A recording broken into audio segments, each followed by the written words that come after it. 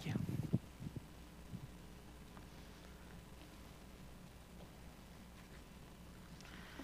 Good morning. Everybody hear me? All right. Doing good on that front. Again, my name is Brad Grzenko. There's my beautiful wife, Michaela, my son, Paul, and there's Pastor Paul. I can see two Pauls in one glance. So we're good on that front. If you'd be so kind, could you open your Bibles this morning to Mark chapter 6. Mark chapter 6, verse 30. But before we get started, let's pray. Dear Lord, just hearing that song, I'm reminded of the future hope we have, where there is no more pain and suffering, and that we'll be able to walk with your Son in eternity. I pray that you wouldn't help us, that you would help us not to forget, though, that we can start walking with you today. I pray for every person and heart in here that doesn't know you, Lord, that they might just begin to walk with you today in faith. And Lord, for all of us here that have been walking for a short time or a longer time, your word says it's still just a mist, this lifetime. It's just a short period, but we are blessed, some of us, to have been walking with you for a short while, and I pray that you would just encourage us with your word today, that we would build up our hearts and our minds, and that would just be worked out in our hands and our feet, that we would go throughout the whole world proclaiming the good news. I pray all this in your Son's name. Amen.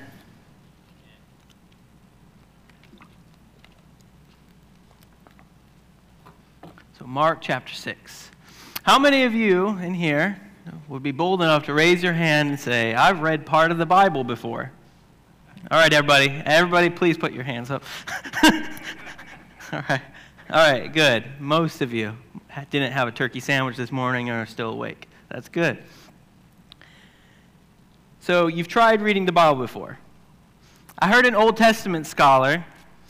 He was talking about the Old Testament particularly, and he was saying most of us have tried reading the Bible before.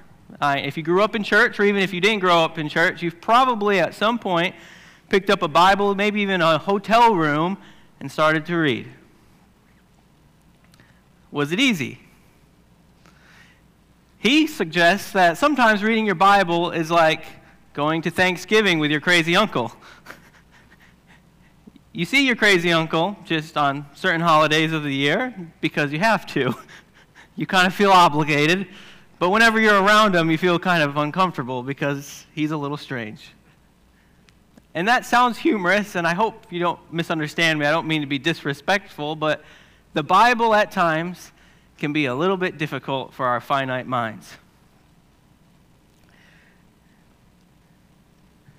January 1st is coming up in just a short little while. How many of you plan on making New Year's resolutions? A few of you probably. Most of us, at one point or another, have probably tried starting a Bible reading plan on January 1st. And you get to January 2nd, so we're on day 2, and you're in the genealogies.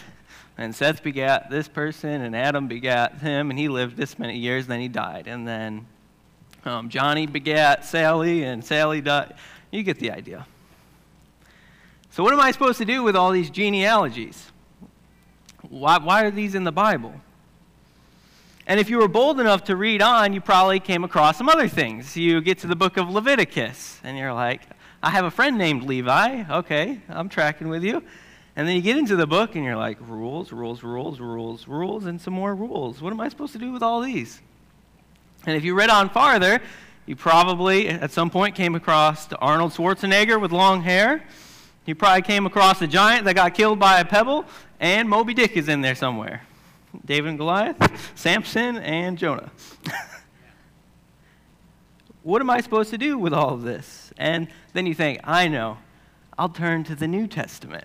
Because the Old Testament, that's a little harder because it's the Old Testament. But the New Testament, I'll understand the New Testament. And you open up to the first page, I kid you not, the first page of the New Testament, another genealogy. Matthew 1. So you turn to the next book, and you say, okay, Mark is the book. I'm going to understand Mark. Before you know it, you have demon-possessed pigs, and Herod's cutting off John the Baptist's head. That's right before chapter 6. Right here in chapter 6, actually, before the passage we're going to look at today. And so we can start to feel that the Bible is difficult, hard to understand, and disconnected. We can have this view of the Bible. And I'm not saying it's the right one. I'm just saying some of us, maybe all of us at one time or another, are going to come to the Bible, and our relationship to the Bible is like with our strange uncle. We don't know what to do with it. But I want you to know that this is God's word for you.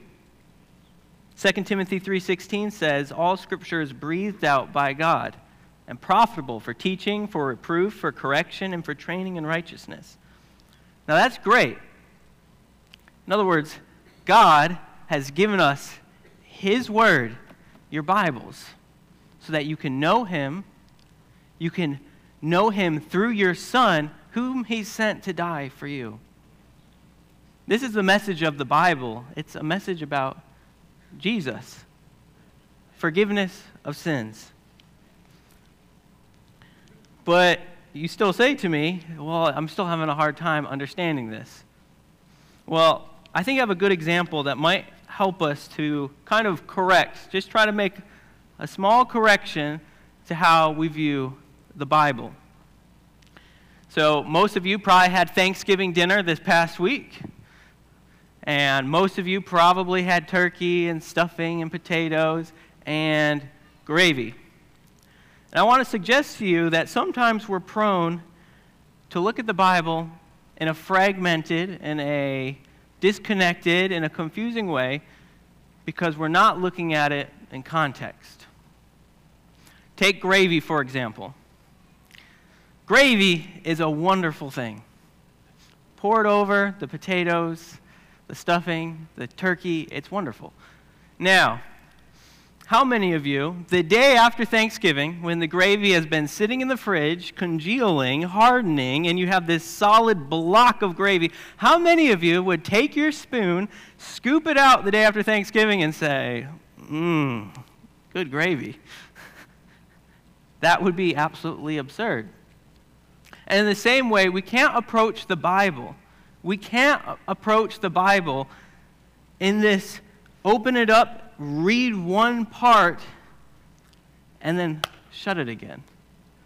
God has given us Genesis through Revelation. He's given us the Old and the New Testament. So if we read this in a way to where we're not connecting the dots, it's just not going to make as much sense as it would if you read through the whole Bible.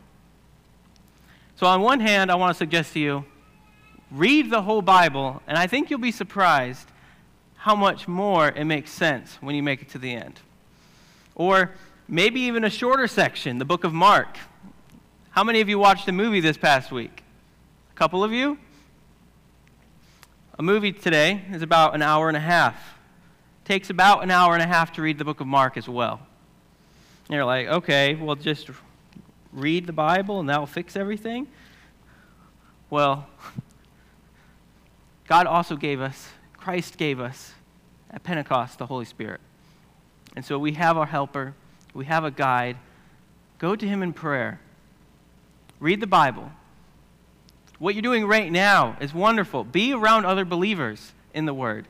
And I think you'll find over time, God will begin to work in your life. He's going to start working in your life through His Word. And so today I want to look at a passage that you could have that same thought. Why is this here? What am I supposed to do with this? The feeding of the 5,000. Maybe the feeding of the 5,000 feels like cold, solid gravy to you. What am I supposed to do with this? Well, let's read. Mark chapter 6, verse 30. And the apostles gathered themselves together unto Jesus and told him all things, both what they had done and what they had taught. And he said unto them, Come ye yourselves apart into a desert place, and rest a while. For there were many coming and going, and they had no leisure so much as to eat. And they departed into a desert place by ship privately, and the people saw them departing, and many knew him, and ran afoot thither out of all cities, and outwent them, and came together unto him. And Jesus, when he came out, saw much people, and was moved with compassion toward them, because they were as sheep not having a shepherd. And he began to teach them many things, and when the day was now far spent, his disciples came unto him and said, This is a desert place, and now the time is far past.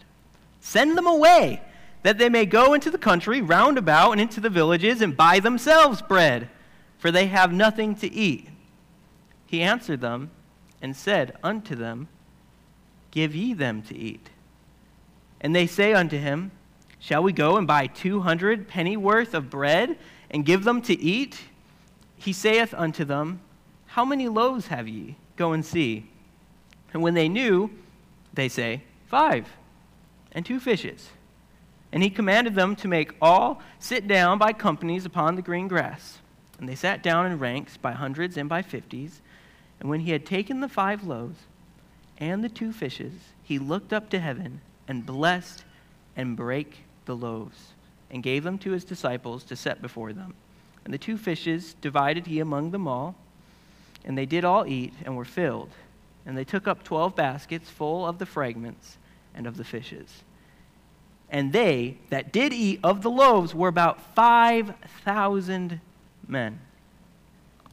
This is God's word. Let's pray.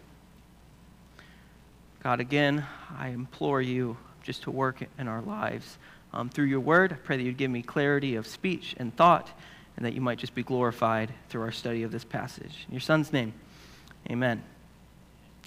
So here in Mark chapter 6, we have the only miracle account that is in all 4 Gospels: Matthew, Mark, Luke, and John. The feeding of the 5,000. And throughout the book of Mark continues to use this word that could be translated immediately, or maybe straightway, or forthwith. And he's telling this account of Jesus' life in a very rapid way. He says it in a shorter way. Mark has this pattern of saying more with less. He says more with less. And so what you'll see, again, going back to our Thanksgiving illustration, if you read Mark in isolation, you're going to misunderstand Mark, because he's talking about all of Scripture throughout the book. He's making references. I don't even have time today to look at one of them when Jesus is thinking, and Mark says, because they were as sheep not having a shepherd, he's referring back to Exodus, and he's reminding the reader of Exodus. And when Moses says to God, when he's coming close to death, he says to God, the people are like sheep without a shepherd. They need one. And God gives them Joshua. And I can't even get into that today because we're going to try to get through this passage as quickly as possible.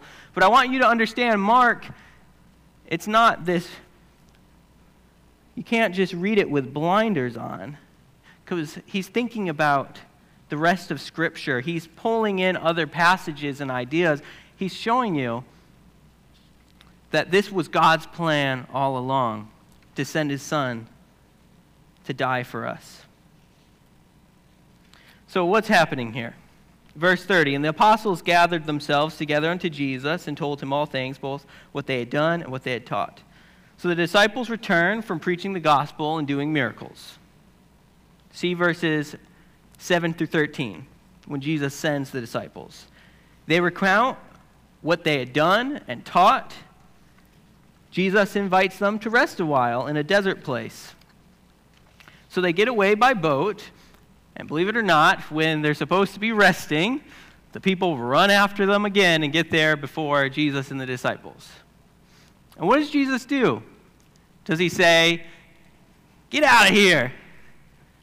No. It says he had compassion on them because they were like sheep without a shepherd.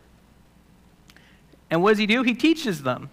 And we don't know exactly what. Maybe some of the things he was teaching on the Sermon on the Mount, about the kingdom, repent and believe. It doesn't say exactly, but we know time passes by and it's getting late, likely evening, and they need food to eat. So what do the disciples say? The disciples say, "Get out of here. Send them away, Jesus. We can't feed them. There's too many." And what does Jesus say? He says, "Give ye them to eat." Or maybe you could understand that as, you give them something to eat.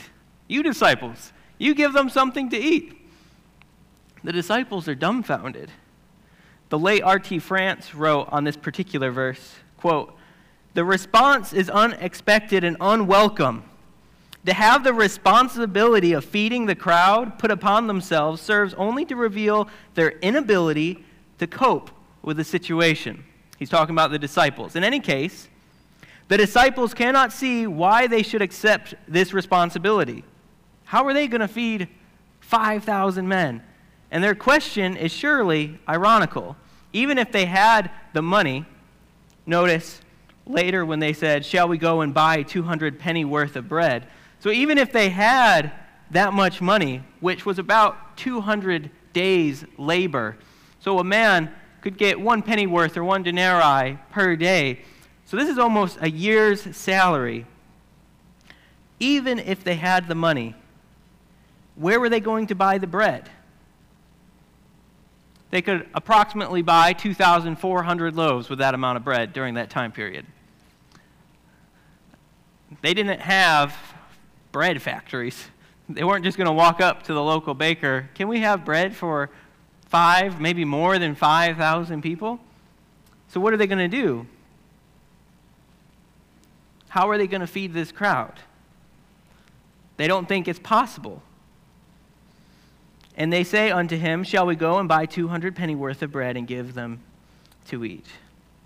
What does Jesus say? "What do you have? How many loaves have ye? Go and see."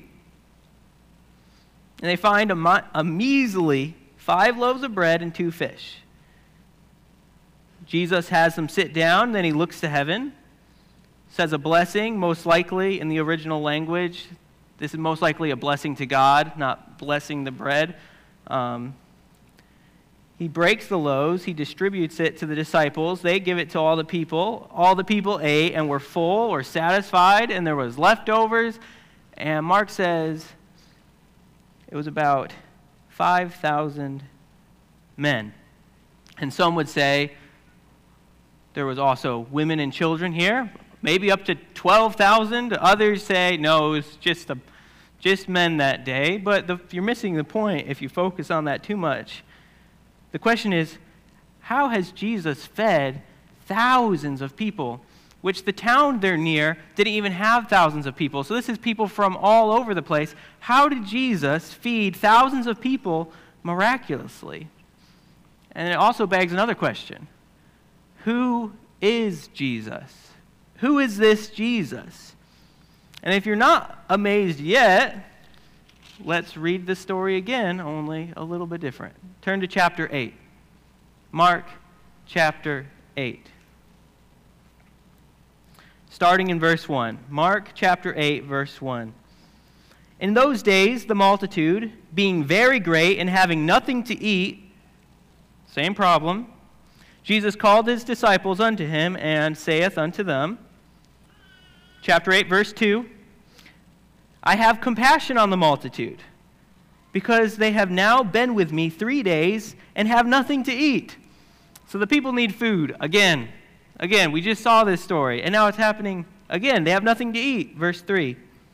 And if I send them away fasting to their own houses, they will faint by the way, for divers of them came from afar. And his disciples answered him, From whence can a man satisfy these men with bread here in the wilderness?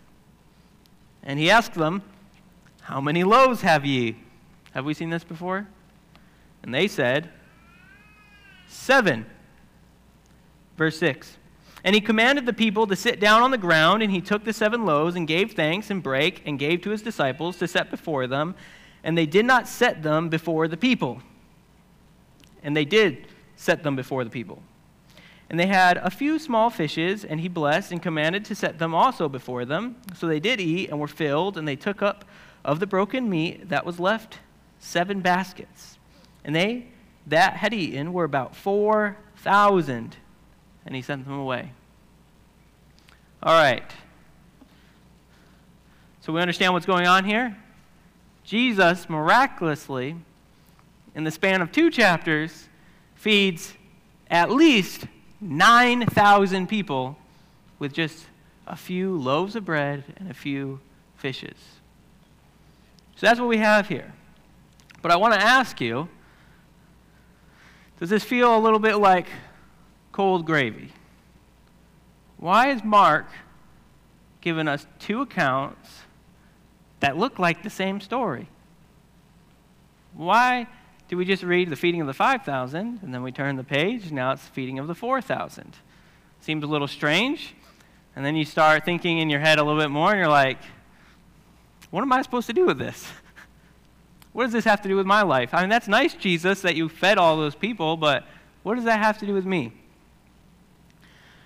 So to kind of warm up that gravy and to put it on the Thanksgiving meal, that we might just have a feast, today I want to talk about 4 themes and 4 questions. 4 themes and 4 questions that kind of delve into and kind of search, why did Mark put these passages here? Why has God in his word, again, his word to us, why has he given us these 2 passages? And I want to propose 4 themes and 4 questions you might ask that might help us to understand it a little bit better. Theme number 1, I entitled Ethnic Bread. Theme number 1, ethnic bread. Oh, awesome. PowerPoint's working this week. Those guys are great. I didn't make one last week. I'm not. Ethnic bread. Question number 1, why are there 2 feedings? So why does Jesus feed the 5,000 and then turn right back around and feed the 4,000? Mark, aren't you being a little bit extra? Why do we need 2 stories about the same thing? Why? Why are there 2 feedings? And I would suggest to you there are 2 feeding accounts because Jesus is the Savior of all peoples. And you ask, okay, I'm still not tracking with you. What does that have to do with 2 feeding accounts? Well, what we'll see, there are 6 reasons why I think this means that Jesus is the Savior of all peoples, because Mark intentionally uses different locations, different words for baskets. We see a Gentile theme throughout the Bible, throughout the book of Mark, how he lays out the events, and even the different accounts. He changes the stories just a little bit. And what we see is Mark has placed these stories side by side, one feeding primarily to Jews, one feeding primarily to Gentiles, to help us see that the gospel is going to be for all people, for you and me. Salvation is for all peoples. So point number 1. So Jesus is the Savior of all peoples. Mark is giving us 2 feeding accounts to teach us that the good news is for all people. Different locations. In the feeding of the 5,000 in chapter 6, we're not certain of the exact location, but it's in Jewish territory and most likely to a Jewish audience. The second feeding account in Mark 8, if you look at verse 31 of chapter 7, we see they're around the Decapolis, which is around the Gentiles. Moreover, when we read the word basket that they collected the extra bread in the first account, it's the word kophanos, which was a type of basket that most scholars agree was a basket used by Jews primarily. And I couldn't believe this when I first came upon it. I was like, really? Different word for basket. That's interesting. And then in the second account, in Mark 8, when we see they collect the extra bread in baskets again, it's stouris, a more generic term for basket. And so what we see Mark is doing, he's making a distinction. He really is giving us two distinct accounts, feeding of the 5,000 and then the feeding of the 4,000. And he's making this distinction between Jew and Gentile. Moreover, we should be expecting this. Why should we be expecting this? In the beginning of the Bible, Genesis 12, verse 3, "And I will bless them that bless thee," God speaking to Abraham, "and curse him that curseth thee, and in thee shall all families of the earth be blessed. And in you, Abraham, shall all families of the earth be blessed." It's in the very beginning. The beginning of the story of the Bible. Again, the Bible, you have to take it all at once, because at the very beginning, God is making clear what he's doing. Genesis 3, the fall happens, where all this sin and pain and suffering and all these difficulties in our lives come from. The origin, Genesis 3, verse 15. He says that he'll send the seed of the woman to crush the head of the serpent. To crush the head of the serpent. At the very beginning, there's a promise of hope. A promise that there's going to be a Savior, one that comes to fix everything. Who is this person? Isaiah 49:6.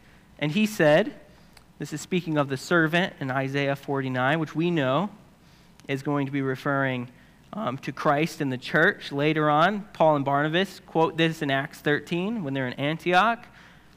Isaiah 49:6, "And he said, It is a light thing that thou shouldest be my servant, to raise up the tribes of Jacob, and to restore the preserved of Israel. I will also give thee the light to the Gentiles, that thou mayest be my salvation unto the end of the earth." And you're like, okay, that's the Old Testament. New Testament, Galatians 3, 7 through 9. "Know ye therefore that they which are of faith, the same are the children of Abraham. And the scripture, foreseeing that God would justify the heathen," or Gentile, that's us guys, "through faith, preached before the gospel unto Abraham, saying, In thee shall all nations be blessed."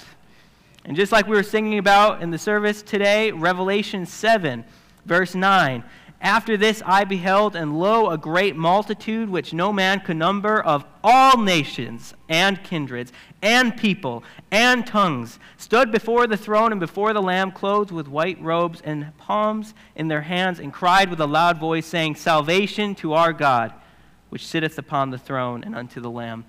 Throughout the Bible, we have this theme that God is working through the Israelites, but that he is going to graft in the Gentiles. So salvation is going to be for all people.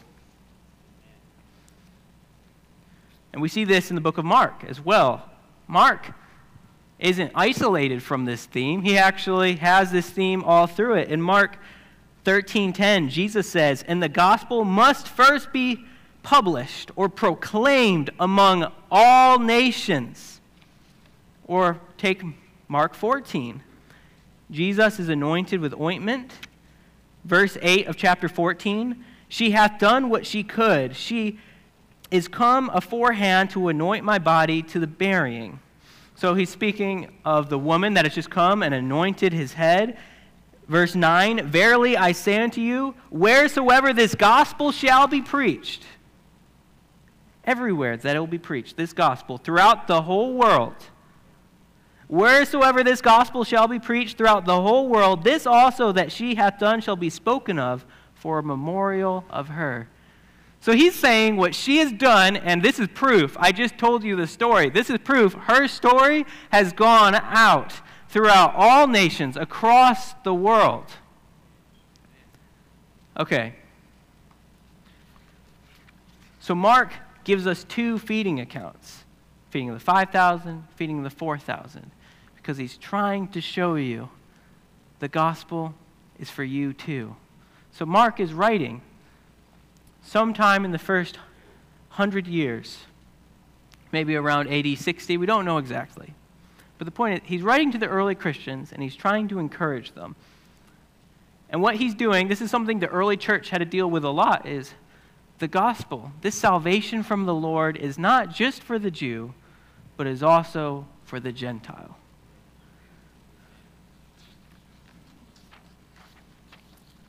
But again, what do you do with that? Salvation is for all people? Well, I would suggest what Jesus says in Matthew 28.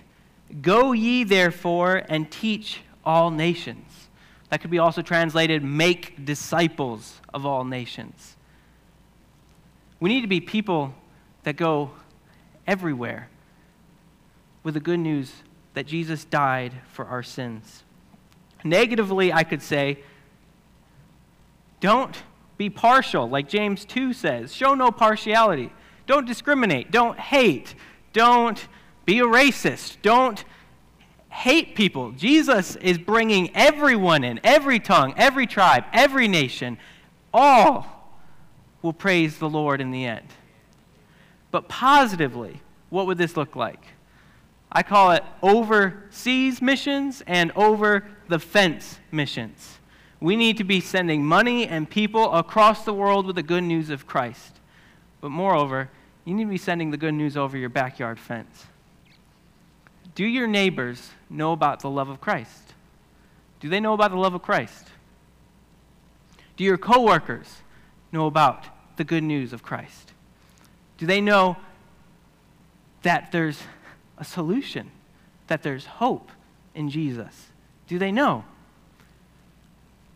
God has placed you where you are today so they can know. Proclaim the good news. Rejoice. Be happy. The gospel is not just for the Jew. It is for all people now. Oversee missions and over the fence missions. Theme number 1, ethnic bread. Why 2 feedings? Because Jesus is showing us the gospel is for all people.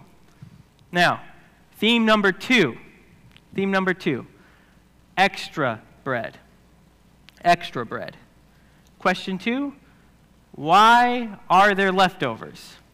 So if you look at chapter 6 again, in verse 43, and they took up 12 baskets full of the fragments and of the fishes. And they took up 12 baskets full of the fragments and of the fishes.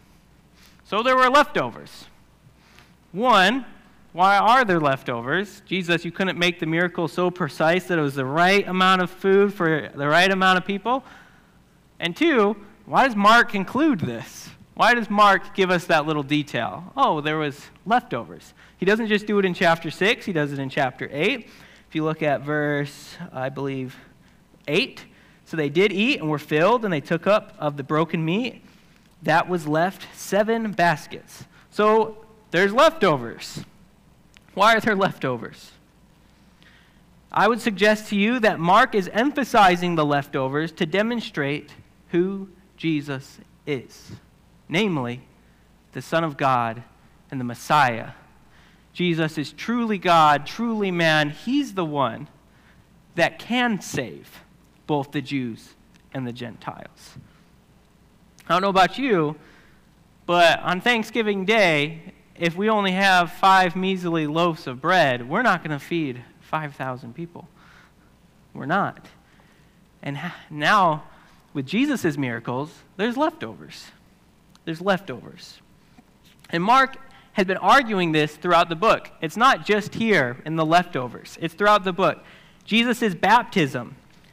God the Father says, "Thou art my beloved Son, in whom I am well pleased." Jesus heals the paralytic. Chapter 2, verse 5. "Son, thy sons be forgiven thee. But there were certain of the scribes sitting there, reasoning in their hearts, Why doth this man thus speak blasphemies? Who can forgive sins? Who can forgive sins?" This is the scribe speaking. "But God only." Well, guys, you're almost there. You almost got it. Yes, only God can forgive sins, and that is who Jesus was and is. Jesus calms the storm. The disciples say, "What manner of man is this that even the wind and sea obey him?" Come on, guys. Yeah, what manner of man is this? He's not just a man. He is truly man and truly God. Mark chapter 8, Peter proclaims this. Jesus asks them, "Who do you say that I am?" And Peter gets it this one time. "Thou art the Christ." Next chapter. Mark chapter 9, the transfiguration. God the Father again says, "This is my beloved Son." Mark chapter 16. The angel at the tomb. Jesus has died and he's gone.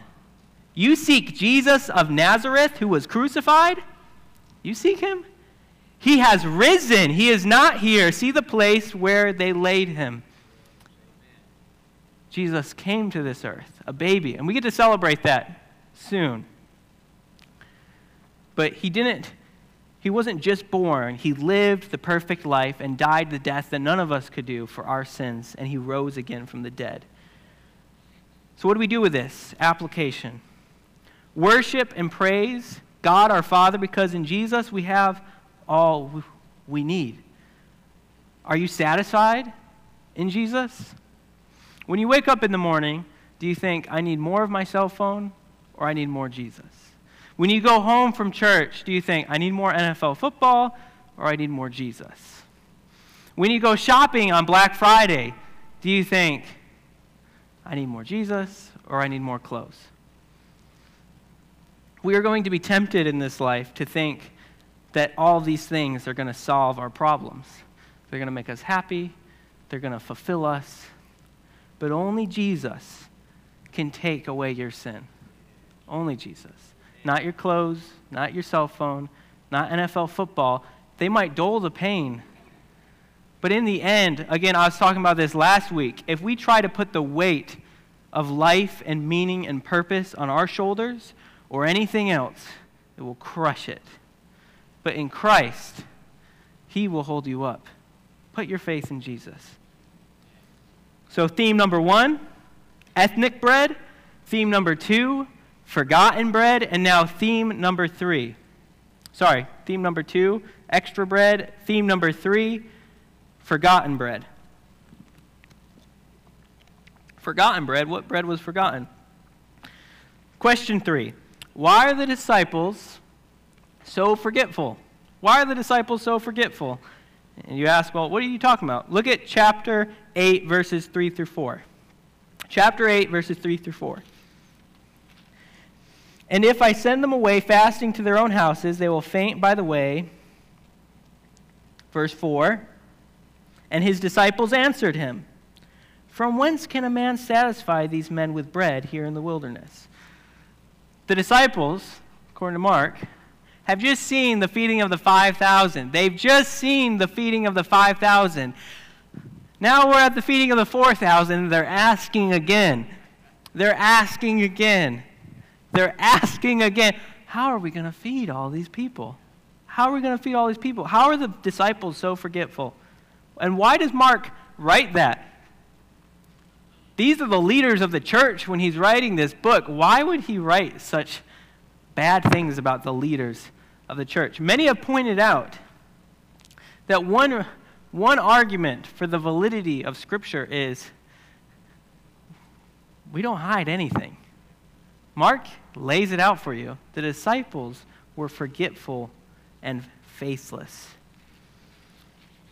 So the feeding account, they're forgetful. The second reason is the boat accounts. You'll notice Mark uses patterns throughout his book, and he uses one here. You'll remember in Mark chapter 4, Jesus calms the storm.